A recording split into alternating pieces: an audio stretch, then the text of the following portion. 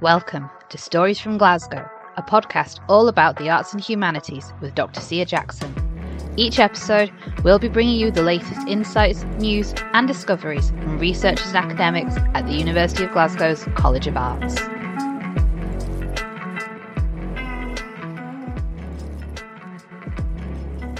Hello and welcome back to the podcast. I hope you are all well, and whether you're a new listener or a returning one, it's great to have you here. I've got a really fun episode in store for you this week as I am joined by Dr. Tim Peacock, who is co-director of the University of Glasgow's Games and Gaming Lab. Tim very kindly took time out of his day to come chat to me about just two of the many fantastic and varied games projects that he has led and worked on in his role as co-director of the lab. Now, these projects that we chat about are very different. We start by delving into the world of Minecraft before completely changing gear as we explore a more strategic game. I think is probably the best way of describing it. My own personal biases as a gamer aside, I very much wanted to play these games. I was very jealous of the playtesters, and I have no doubts that you will as well. So if by the end of this episode, like me, you feel inspired to get involved with the Games and Gaming Lab, all I can say is listen on, as Tim will share more on how to do that. Now, I feel I'd be doing myself a bit of a disservice if I didn't at some point involve a gaming pun or reference of some kind. So I can only apologise as I say, let's press play, let's press start, and here's my conversation with Tim.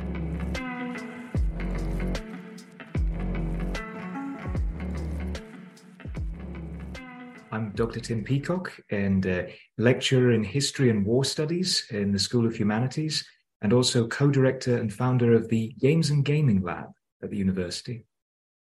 What is the Games and Gaming Lab? What is it that you all do, and who else is involved in that? The Games and Gaming Lab is a cross-disciplinary research lab based in the College of Arts, but with staff and student members across the four colleges, ranging from astrophysics to veterinary medicine. It has over 200 members at the moment, and that also includes members from other universities and from external organizations.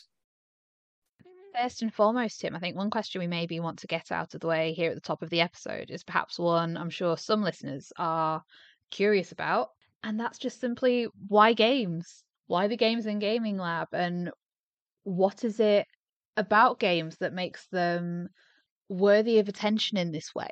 So I suppose that's actually more than one question, but why games?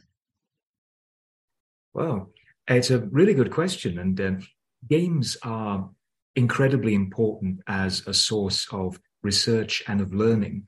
As Master Yoda once put it, the greatest teacher failure is. And that's one of the things about games. When we imagine what might happen in the future, we play games.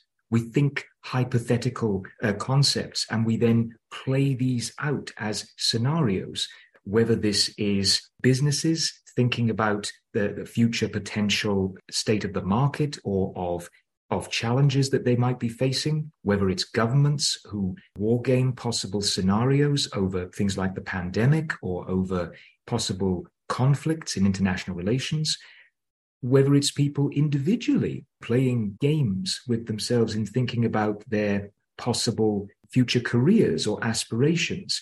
What happens if I engage in this particular project, or if I pursue this opportunity? In what way will that advance me to the next square on the board, philosophically and practically speaking? So in a sense, we all play games, even if we don't realize it, or we gamify elements of our lives.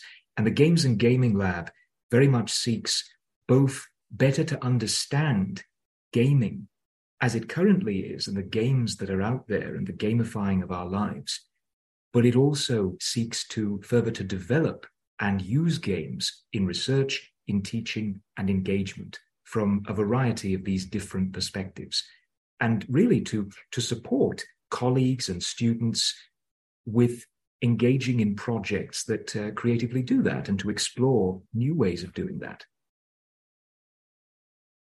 I like that. I like we all play games, and I very much enjoy the inclusion of Yoda there. Are there any particular games that interest you as a researcher? Is there anything that, in terms of genre, that you particularly are drawn to? I find that my research in terms of gaming is underpinned by two threads that run right throughout my different areas of research. One of them being how organizations learn or don't learn, and the other are the varied impacts of new technologies on society, on politics, on military. And in a sense, when you if you ask me to describe my research, typically I will describe it to folks as working on nuclear history, spaceflight and space security, games and wargaming, politics, and anything else that's thrown my way. And initially that sounds like a very disparate group of interests, but all of them are underpinned by these two threads. And increasingly, I've been working both on projects that tackle each of these areas individually, but also ones that link them together, particularly through, for example, nuclear wargaming around potential environmental consequences, for example, as well as the nuclear and space interactions in this regard, or the political underpinnings. And I realized that when talking about Master Yoda's quote and leaping into games, what I didn't mention was that the power of a game is that it allows you to fail, and to fail repeatedly, but in a way that is potentially safer than if you engage in this. You only get one shot at certain instance, but also to learn iteratively from that failure to improve yourself. What we find often with these games, whether we practice them ourselves, whether organizations or governments practice them, they will fail many times in these games and simulations, but will seek to learn from why they failed in order to improve. And that is a powerful tool for learning and research, particularly in an era where failure is something that is wholly looked on as negative. And in one sense, rightly, I mean, we don't want to fail. We want to succeed. But it is through games that we have the opportunity to fail potentially safely, and to learn from that, and to gain greater knowledge through that journey. You're going to tell us today about just two of the many projects that you've led and been involved in with the Games and Gaming Lab. And as a gamer, I am very excited to delve into these a little bit more because they both sound amazing. Let's start with the Minecraft Ellisland project. Do you want to tell us a bit about what that is?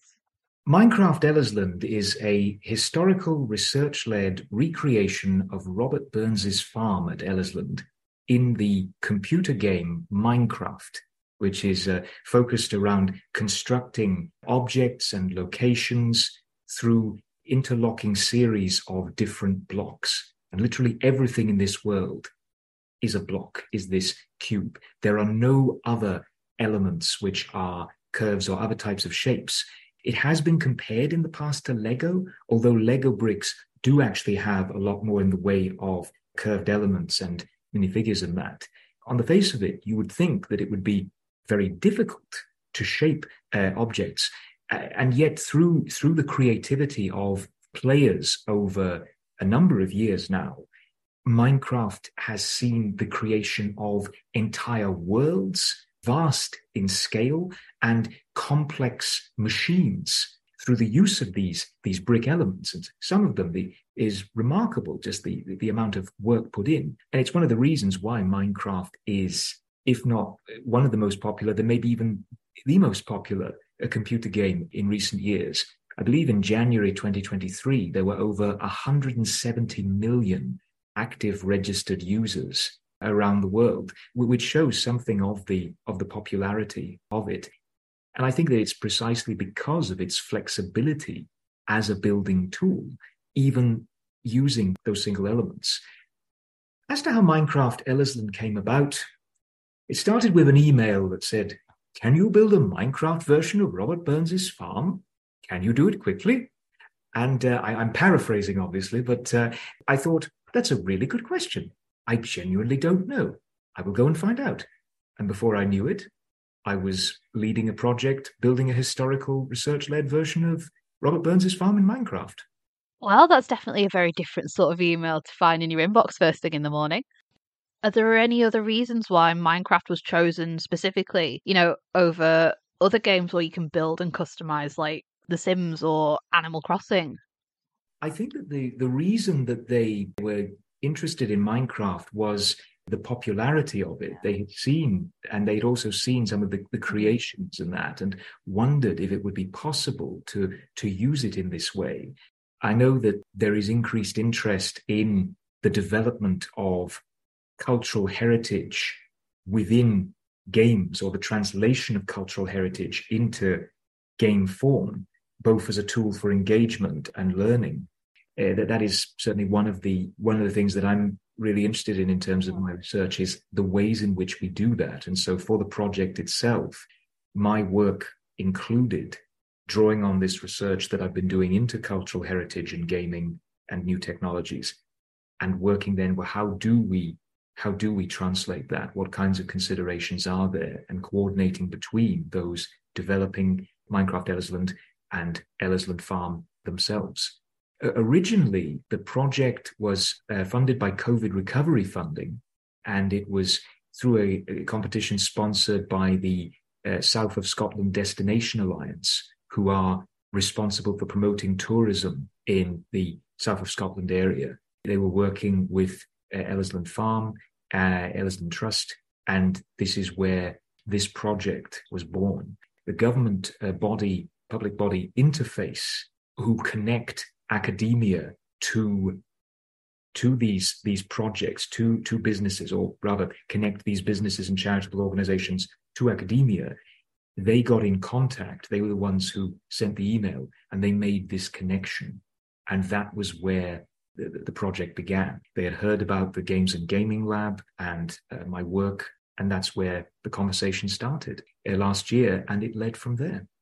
In terms of developing Minecraft Ellisland and then thinking about how players would later access it, was subscription or device an issue at all? So, for example, MMORPGs like World of Warcraft, you have to have a subscription for, or some games are maybe mobile only.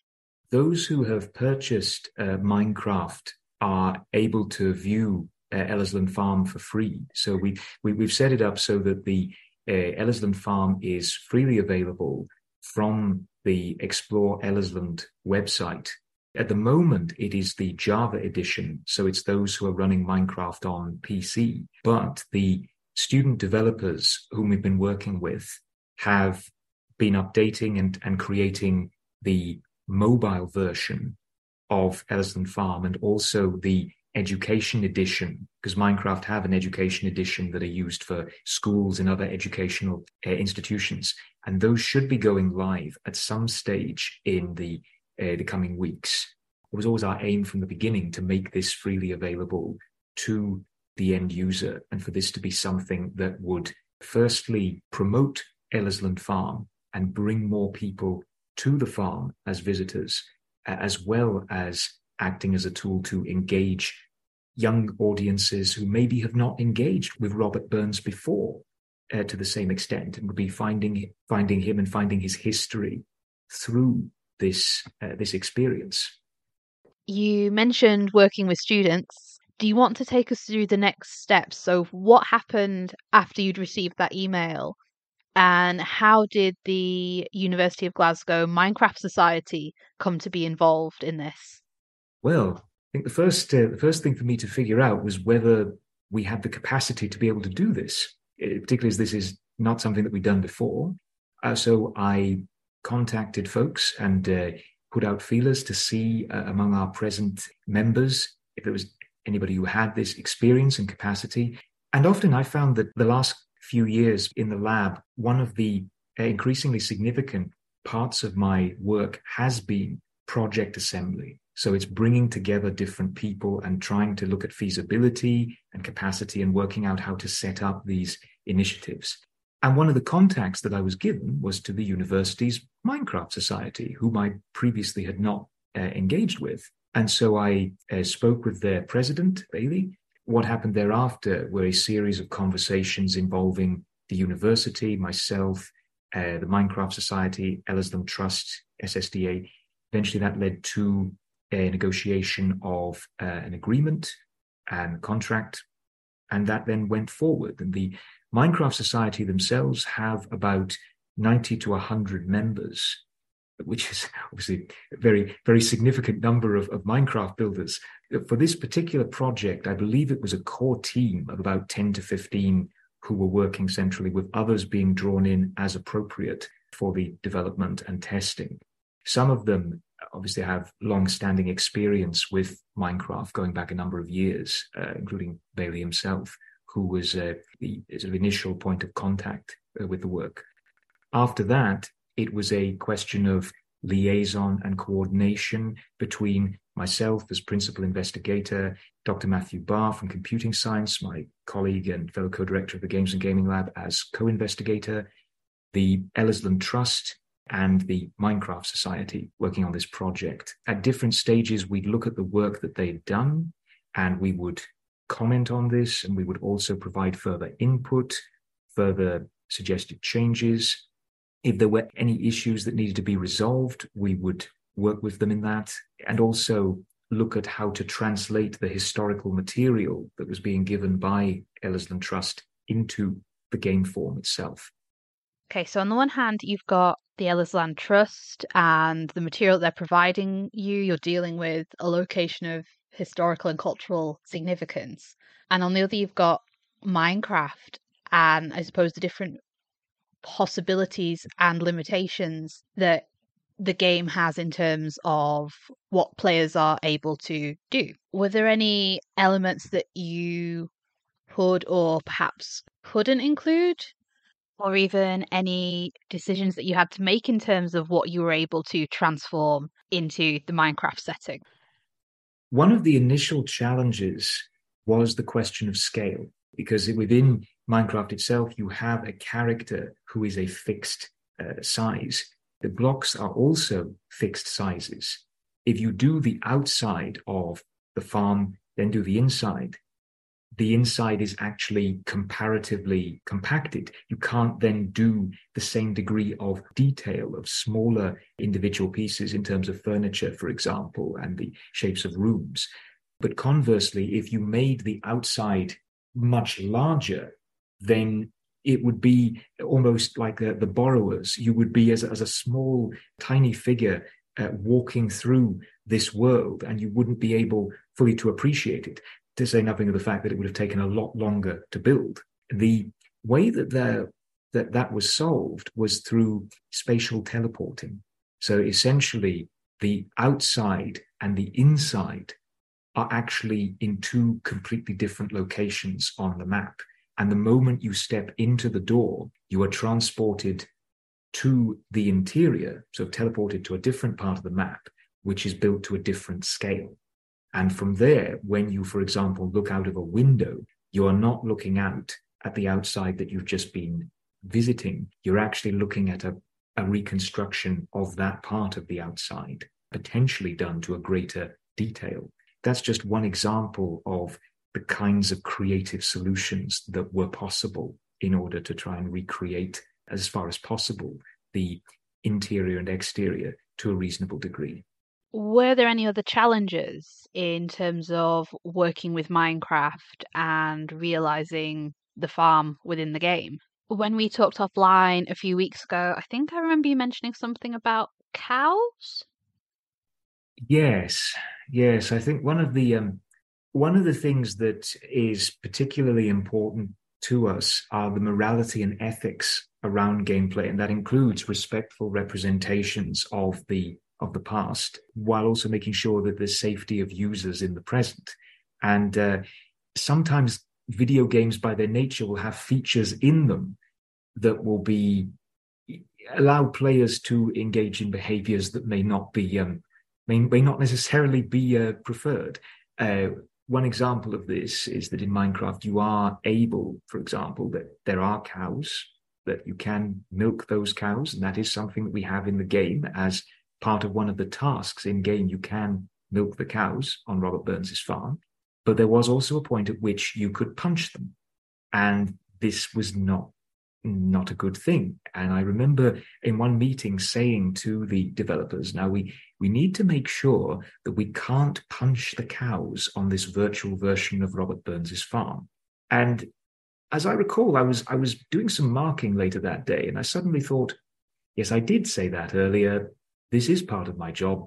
Let's just roll with it.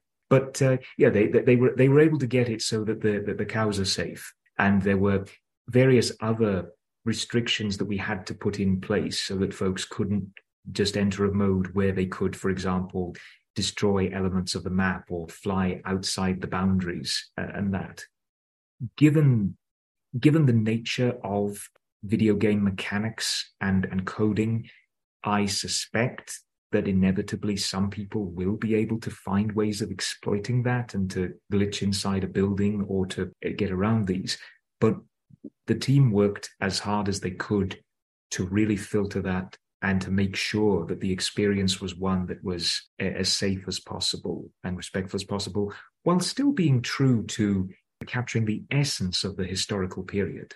Another big decision in that regard was that we wondered about hosting this as an online experience so that people could join collaboratively, so that people could go and explore Minecraft Ellersland together. But in the end, we decided against that. Partly we didn't know what the server capacities were going to be, and depending on how many people were online at any given point. But we also couldn't necessarily then control what content or what interactions people may be exposed to. So we felt it was safer to have this as a self-contained download. So when you download Minecraft Ellersland, you are exploring it. You're not online with other people in that world. That is just for you. We think that if there were collaborative elements, then it would be more, for example, if we had a school group exploring it together, which is something that I know that Ellersland Trust are interested in doing more of. Can you tell us a bit more about some of the tasks that you've included in Minecraft Ellersland? You mentioned milking the cows earlier. What else can players do? Was there any particular rationale behind the different tasks that were included? The inclusion of the tasks was almost adding an element of gamification into exploring Ellersland Farm. It is one of the potential challenges with a map of this nature is creating it in a way that represents the history, but also encourages players to engage, to move to different places in the map, but without necessarily putting up a large sign that says, now go here. So we created the tasks both as a sense of replicating some of the types of interactions that you might have seen on a farm at the time, be it milking the cows or collecting apples, or in one case, going to find Robert Burns's son, who has wandered off to a sort of a different part of the map. And part of the reason we included that was to encourage players to go to that point and to sort of see the experience. And they can, they don't necessarily need to, but you're encouraging them to do so in a way that is non-intrusive and also a way that is relatively simple. These are not games that are designed to trick people or to have people failing them. They are very much tasks to complete that are helping them to take those steps while also immersing them in something of the historical experience. And we included different text blocks with descriptions as well as text from some of Burns's works in the farm as well. One of the rewards, in effect, for completing the tasks is that you get an audio recording of one of Burns's works that is unique. It was created for Ellersland Farm by a vocalist for them. So this is something from their collection. So we're actually featuring archival material inside this experience. That's part of rewarding those who go and who do these tasks. This is a bit more of the history, but at the same time making it so that this is still, as far as possible, accessible. It's not a high bar for people to meet in terms of these completing the tasks. I really like how you've got the idea of the reward, but it's another way of encountering Burns's work and material from the Ellisland archives. I think that's fantastic. I think you've potentially touched on this in saying that, you know, you want to do things for perhaps larger school group. Are there any other plans for expansion or building upon the project, or is this kind of complete now? Is it rounded off?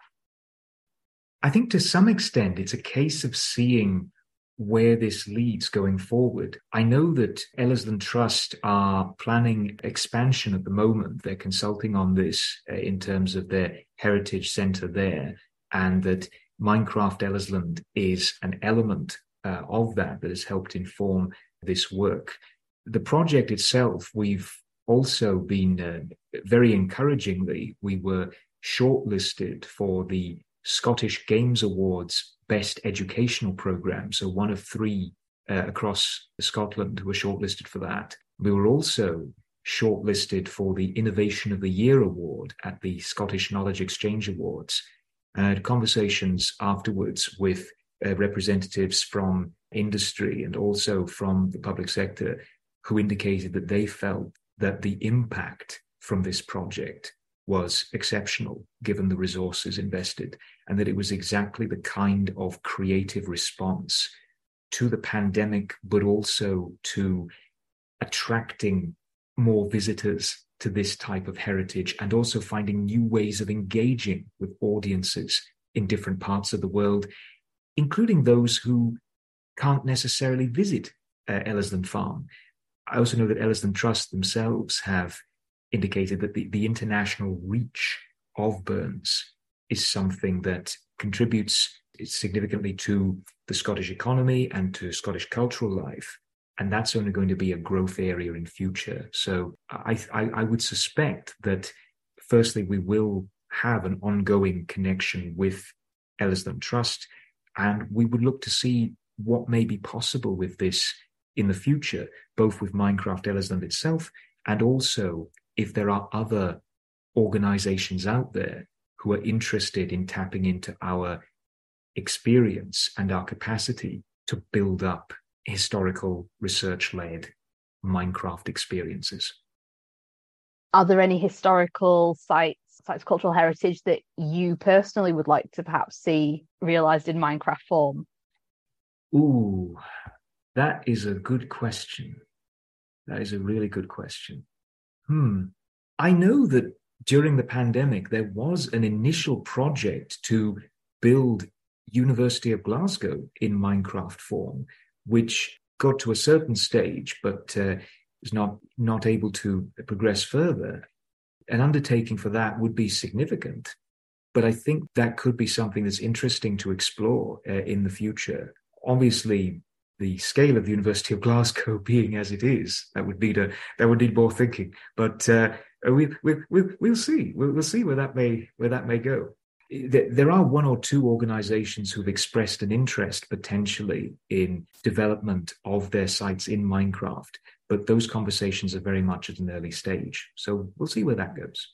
So watch this space then, I guess.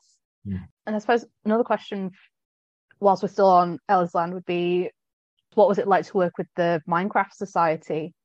Were they members of the Games and Gaming Lab before, or has this kind of like pulled them in? This has very much pulled us into collaboration with them, and it was great working with them. Both the enthusiasm for the work and also the creativity and the responsiveness. And Bailey also lives relatively near to Ellisland Farm, so it turned out that this was very much a really good point of connection that was made through this. And when we went to visit the farm as part of the project and as part of the photo shoot for the press launch, it was really interesting to see the reactions and also to see the differences. So although we had seen the material, we had been focusing on the creation of this farm in the time of Robert Burns. And so suddenly we would walk up to a space where there should be a door, and there now isn't one. it was a very surreal experience. And certainly from the test, those who did the testing, we've already had people who immediately having done the testing said, I want to go visit. So, a real encouragement in that regard. But yes, working with them has been great. We've also subsequently showcased Minecraft Ellisland, including at the university's Advanced Research Center for the Arcadia Festival last autumn. In the autumn, we showcased it in virtual reality, which was an added dimension of to experiment with. And I think in the spring, we're going to be doing it more on computer terminals. So it's going to be a combination of these different elements. That sounds fantastic. And I think with the VR element as well, it kind of sounds like the sky's the limit almost for this project and for other ones that you've potentially got on the horizon as well. That'd be fair to say. Yes.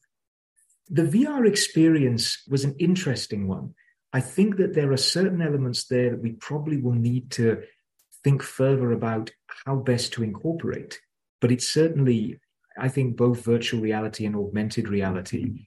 There are projects that we are involved in on that front. And I know that the university and the work that's been done by colleagues, including Neil MacDonald and others in that area, has been fantastic. The university is extremely well equipped for this, including, of course, with the XR suite. Has leading this project changed how you view Burns and how you view the farm at all? I think that for me, my experience of Robert Burns had always been through the history itself and through personally through recitals of his work, through my singing, which I do as an external activity. I would sing some of Burns's work, and so I engaged with it very much through that. And I found that this really did transport me into the world of Burns in a different way from historical reenactments that I've seen. And so I found a renewed appreciation for the work and also for the looking at it even from dimensions that I would not have expected. Because we think of international treasures like Burns through the perspective of the writings, the work, the things that we remember. But walking around this virtual recreation of Robert Burns's farm, sometimes with games, we initially think, well, they have to be focused on the fantastical. And yet this, and indeed many other games increasingly, are also focused on the seemingly mundane, made fantastical. So everyday life, doing this, walking these steps, thinking about, well, practically, what was life like for him on Ellisland Farm? What would it be like to sit at this desk and write and to look out on this view? What would it be like to walk by this river and to see this landscape before you? What is it like to move through these fields? And one of the other things that was very important to us as part of the project was there was the farm itself, but also the surrounding landscape. And the landscape is actually constructed as part of a recreation of the terrain as far as we can get it. So it is fully mapped to the terrain with some slight modifications of the terrain at the edges in order to create natural barriers so folks don't leave. That was something else that I think really, really helped in that. It was this creation not just of the literary, but also visualizing of the world of Burns at this particular significantly formative time in his life, being able to walk through that and to experience it, I found did give me a new appreciation for the works and to read them and to hear them in that. What we'll do now is we're going to shift gear a little and we're going to have a look at Project Tempest. Well, I think my assessment of it is it's very different to Minecraft. And I know I've been fascinated when I've seen little snippets of it appear on social media. So do you want to tell us a bit about what Project Tempest is and what it was that inspired its creation? Project Tempest emerged from an idea I had in 2021 when thinking ahead to COP26, thinking about the future environmental impacts. And I know that there had been flooding in the past My grandmother was flooded out of her home twice, going back to the 1950s. I mean, the great flood that hit the east coast of England was something that led to her having to leave her home. So it's always something that has been close to my heart in terms of exploring the history of that and mitigation methods. And I just thought, well, could you simulate the flooding of Glasgow in the future? And a connected question was, could you then game it? Could you use it as a tool in order to allow students and potentially policymakers to explore this question in different ways alongside other simulation methods? And so that led to me being principal investigator on Project Tempest. And I ran this in parallel with another project that I had funding for as PI at that point, called Project Aware, Access to Wargaming in Education. And that project was very much focused around finding new ways of co-creating educational and research-led games, working with staff and students creating these together. Those ranged from such topics as simulating historical revolutions and the politics behind them, one of the games being created focusing on the 1848 revolution, but not necessarily taking the same pathway depending on what happened, through to the wargaming of housing policy. And so translating strategic wargaming concepts into different areas. And so with Project Tempest, we had a team of students and staff working together, principally myself leading and working with them. This group of students, about 5 initially, and then others being added later, came from 4 different continents. So it was a very international team. It was really interesting to hear the different insights that were brought to the table. Those who were working on it, a lot of them were motivated because of potential flooding experiences in their own countries. And they wanted to take that knowledge back with them afterwards to potentially do more to raise awareness. So for all of us, I think it was very much, we had a passion in our interest for exploring this area. We showcased some of the work at the COP26 Green Zone. There were thousands of people who were there and going past the different stalls, and certainly the reception seemed to be very positive and also intrigued as to quite where this might lead. Originally, we were planning to run the first iteration of the war game around COP26, but partly there were delays in the process. But we also thought that running a war game of virtually flooding the city of Glasgow, when there were all those decision makers gathered together, may not necessarily have been received all that well. So in the end, we delayed and ran it in 2022 and have run it further since then and have kept building on and refining it. Most recently, I currently am principal investigator on a Natural Environment Research Council funded grant that is looking at ways of computerizing this simulation, this gameplay more, and finding new ways of exploring the behavior of people and emergency services in these types of scenarios. I think you've shown me sort of mock-ups of news reports and social media posts that are part of the game. Yeah. And obviously you've just said that, you're looking at potentially computerizing the game. So could you maybe tell us a little bit about what the gameplay sort of entails? This is obviously quite different to being on Minecraft and in the simulated environment there. And I'm assuming that this is a collaborative game as well. So you've not got individual players each individually trying to flood Glasgow themselves or anything like that, have you? No, indeed. That would be a very different game. And I know that there are games out there which will enable you to create natural disasters or to, whether in video game or board game form. But no, the intention here is very much to try and mitigate the effects of a natural disaster. In a sense, it is collaborative, but there are also potentially competing pressures. The way that Tempest works is primarily as a tabletop or is a person-based game or crisis game simulation in which players take on the role of different agencies. And sometimes you might have one player playing a particular agency, like the police services or fire services, Scottish Environmental Protection Agency, for example, or multiple players playing the same agency and acting in concert.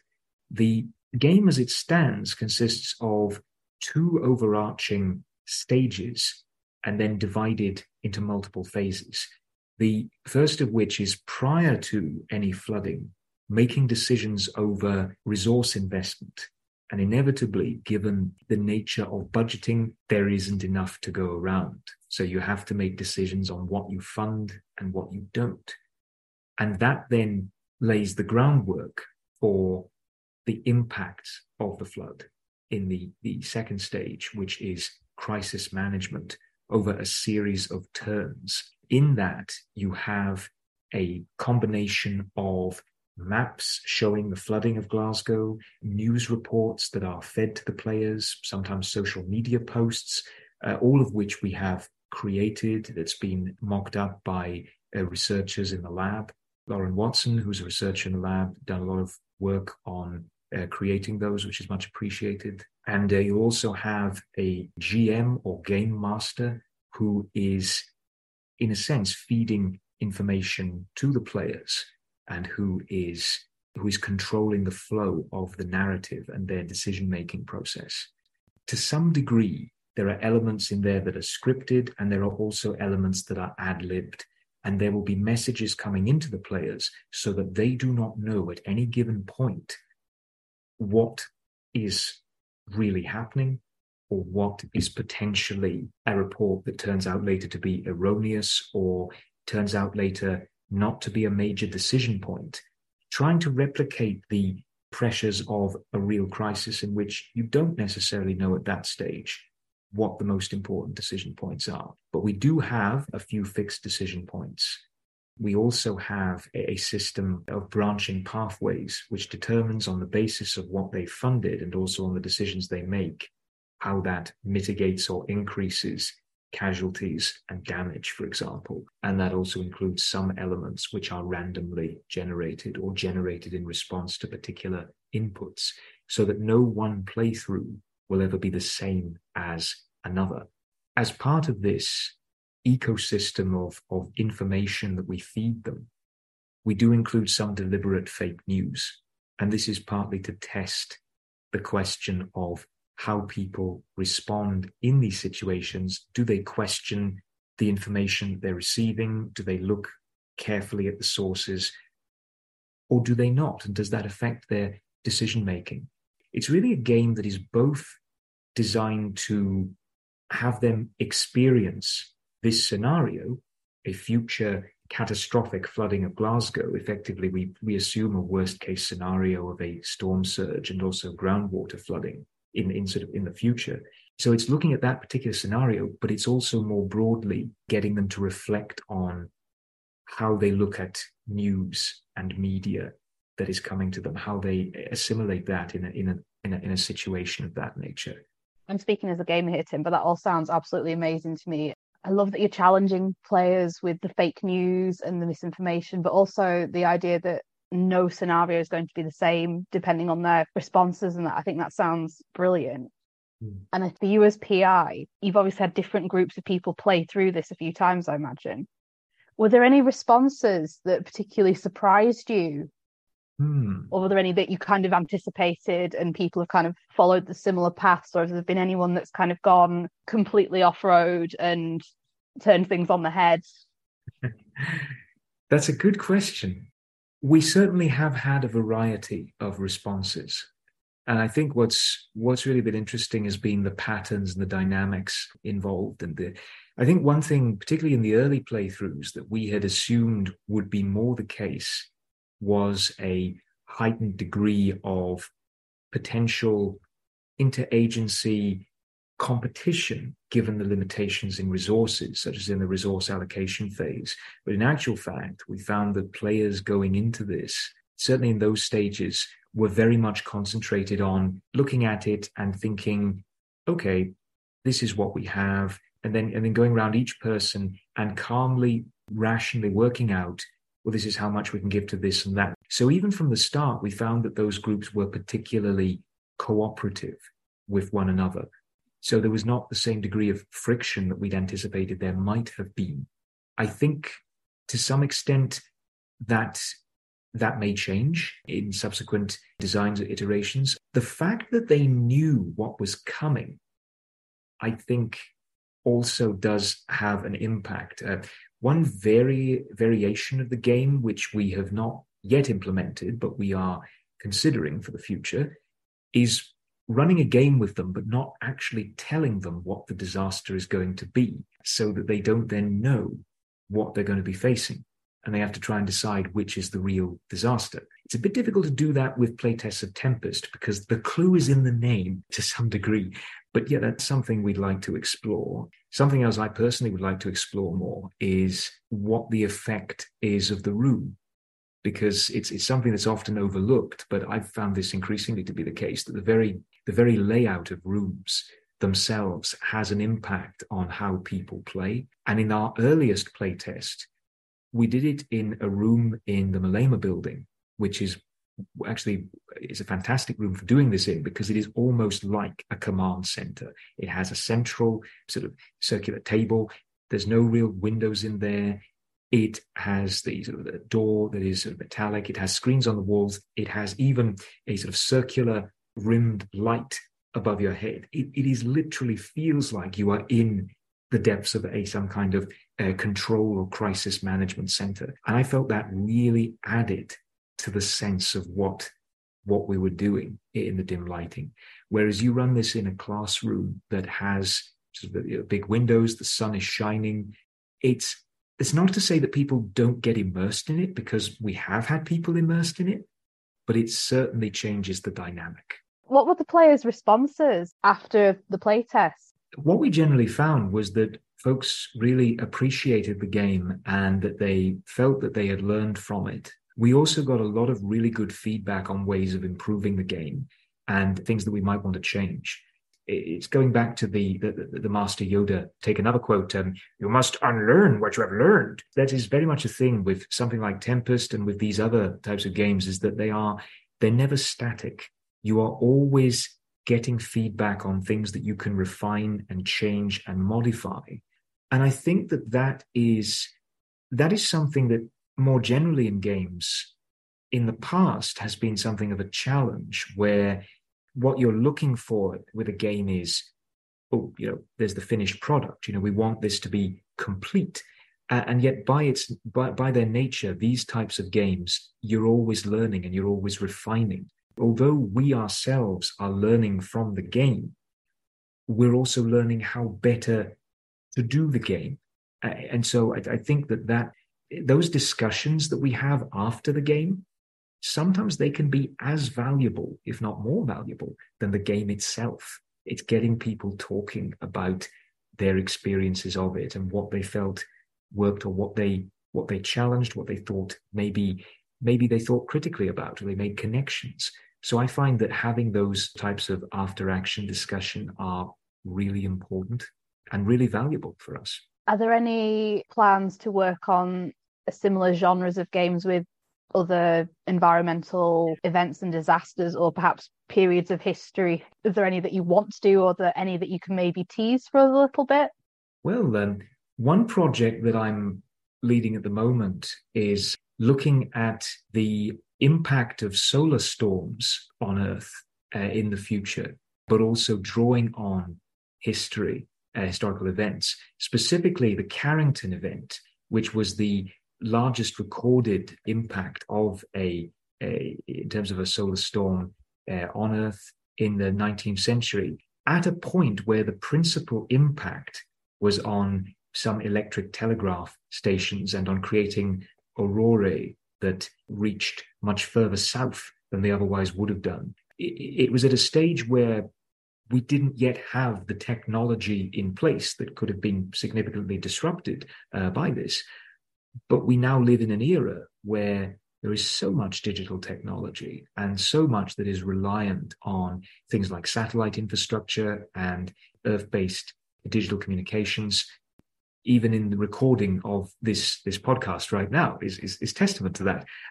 And knowing what may be the impact of that, of a modern day Carrington event, as well as how decision makers could respond to a crisis, is something that I find really interesting. And it links both my space research into space and spaceflight security and space environmental hazards into my gaming research. And so that's something that I'm working with a colleague in astrophysics on, and also with external organizations, including the Met Office and others. My hope at the moment is that we would be able to run something on that in 2024. At least that's what we're moving towards. Quite what shape that will take, whether it's something that resembles Tempest or is a bit different, I don't yet know. But yeah, that's one example of projects that I'm currently working on in this field.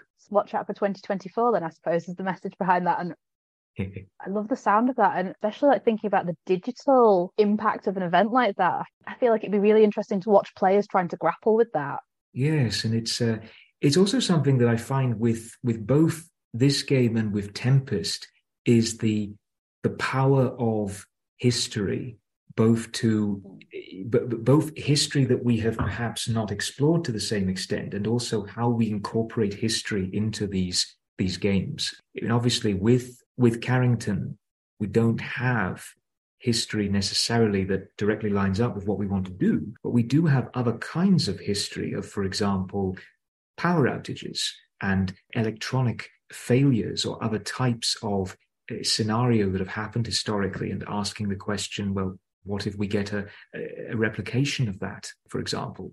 There was, just to give you an example, there was, during the Cold War, a high-altitude nuclear weapons test called Starfish Prime, which ended up creating an artificial radiation belt that temporarily disabled, or in some cases permanently disabled, a number of satellites in Earth orbit. And this was one of the factors that led folks to realize that high-altitude nuclear weapons tests is very much not a good idea because of these types of consequences. So we see there an example of sort of radiation in space having an adverse impact on infrastructure, including actually the first British satellite called Prospero that was launched by an American rocket. So in some cases, we don't need to look far in order to draw on potential exemplars of impacts and on people's responses to them. Similarly, with Tempest,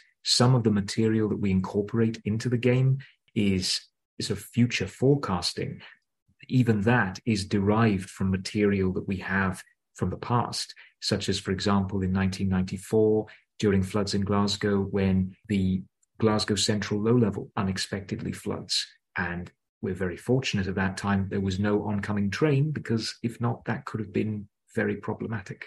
Yeah, so to me, the history is both powerful in how it informs our creation of these games, and also what from these games we can then learn about contingent factors in that history and how things played out in that sense.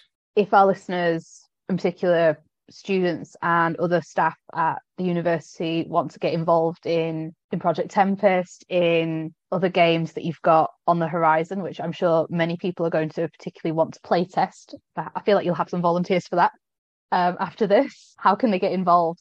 The easiest way to get involved would be to get in contact. We always love to hear from people in the university, from whatever subject area, whether staff or students, staff at academic or professional services. We welcome everybody in terms of inquiries. And the best way to contact would either be at our email address of gaming-lab@glasgow.ac.uk, or alternatively, you can get more information on our website through Arts Lab. We have a Twitter account as well, where we publish our most up-to-date material, which is at UofG Games Lab. I personally know the answer to this, but I feel that I'd be remiss if I didn't include this in the recording. But what about undergraduate students?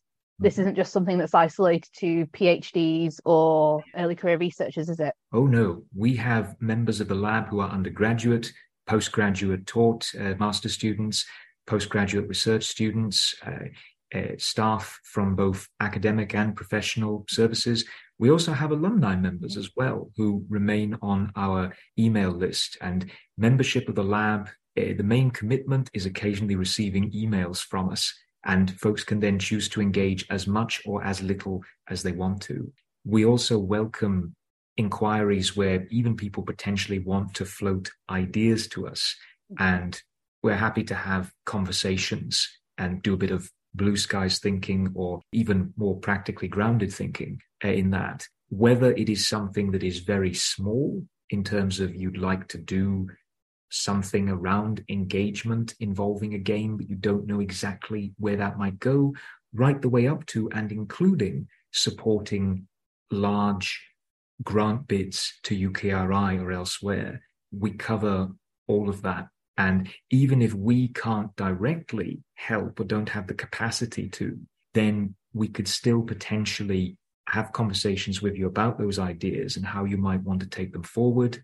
Or indeed, we can connect you to people within the lab or beyond who may be able to help.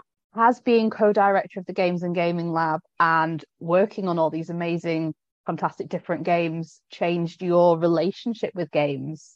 I think that in some ways it's actually enabled me to rediscover the joys and sort of the wonder of games that I originally had in my childhood, which was actually one of the motivating factors that got me into studying history. Because my early encounters with history were both through video gaming and through exploring heritage sites. And that was something that really inspired me and motivated me to then go and learn, well, what is this history that I have been playing through? And obviously, games do not perfectly replicate history, and there are obviously all the contingencies in that. But those were a real source of motivation and inspiration for me. And now I feel that that has come full circle, where my work as a historian connects me to gaming, and to, in addition to connecting me to then through gaming to all these other different subjects. And indeed, one of my master's courses is Games and Gaming History, which is all about looking critically at how history is used in games and how we might better use it in games or build historically informed games, whether looking at how you represent history and sort of authenticity versus accuracy, the mechanics, the morality and ethics, the gaming environment, all these different aspects, which I feel are maybe not concentrated on to the same extent in the maybe more practical, but nonetheless valuable courses on game design in different contexts. And I think, admittedly, one consequence of the gaming projects in the last few years, especially during the pandemic, has been it's been a lot busier. I've not necessarily been able to have as much time to enjoy games or indeed other pursuits to the same extent. At its height, I had 35 people working with me as part-time research assistants, interns, and software developers on a series of short-term interlocking projects. And that is something that prior to the gaming lab was not the case. I mean, I was a personal researcher. I was doing these things. So in one sense, it has completely changed the way in which I approach research.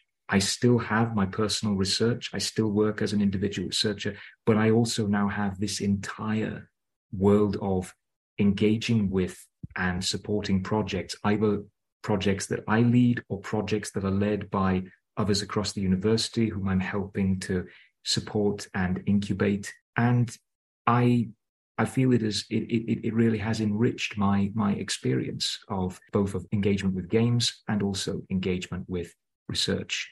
And the main thing now in the months ahead is just to try and maybe carve out a little bit more time to actually appreciate that. Final question. if our listeners want to keep up to date with the things that you're personally doing in terms of your research with games, with history, how can they best do that? The best place to probably keep up with that would be my Twitter profile at Dr. Tim Peacock. That is where you'll be seeing the most up-to-date tweets and retweets about pretty much everything from gaming related to space and nuclear history, and increasingly AI as well.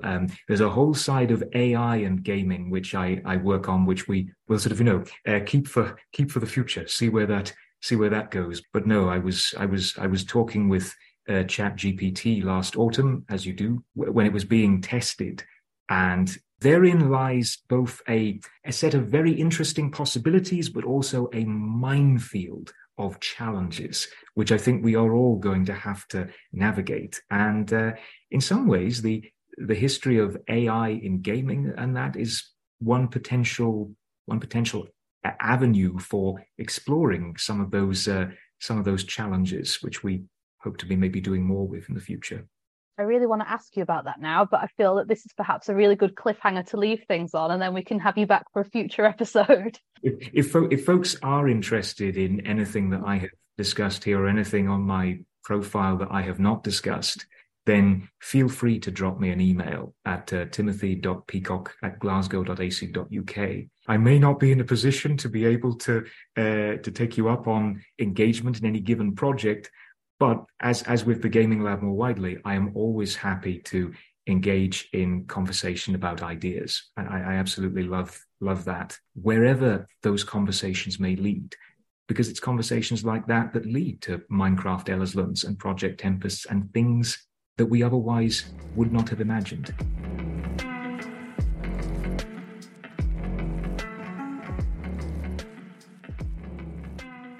Thanks again to Tim for joining me on the podcast.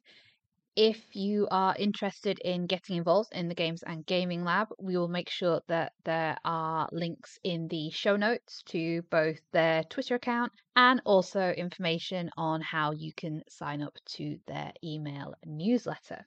That's it for us today. See you next time. Thanks for listening to the Stories from Glasgow podcast. You can keep up to date with everything that's going on in the College of Arts, as well as find out about new episodes of the podcast by following us on social media at UofG Arts, or by visiting www.gla.ac.uk/arts. This episode was produced by Sia Jackson.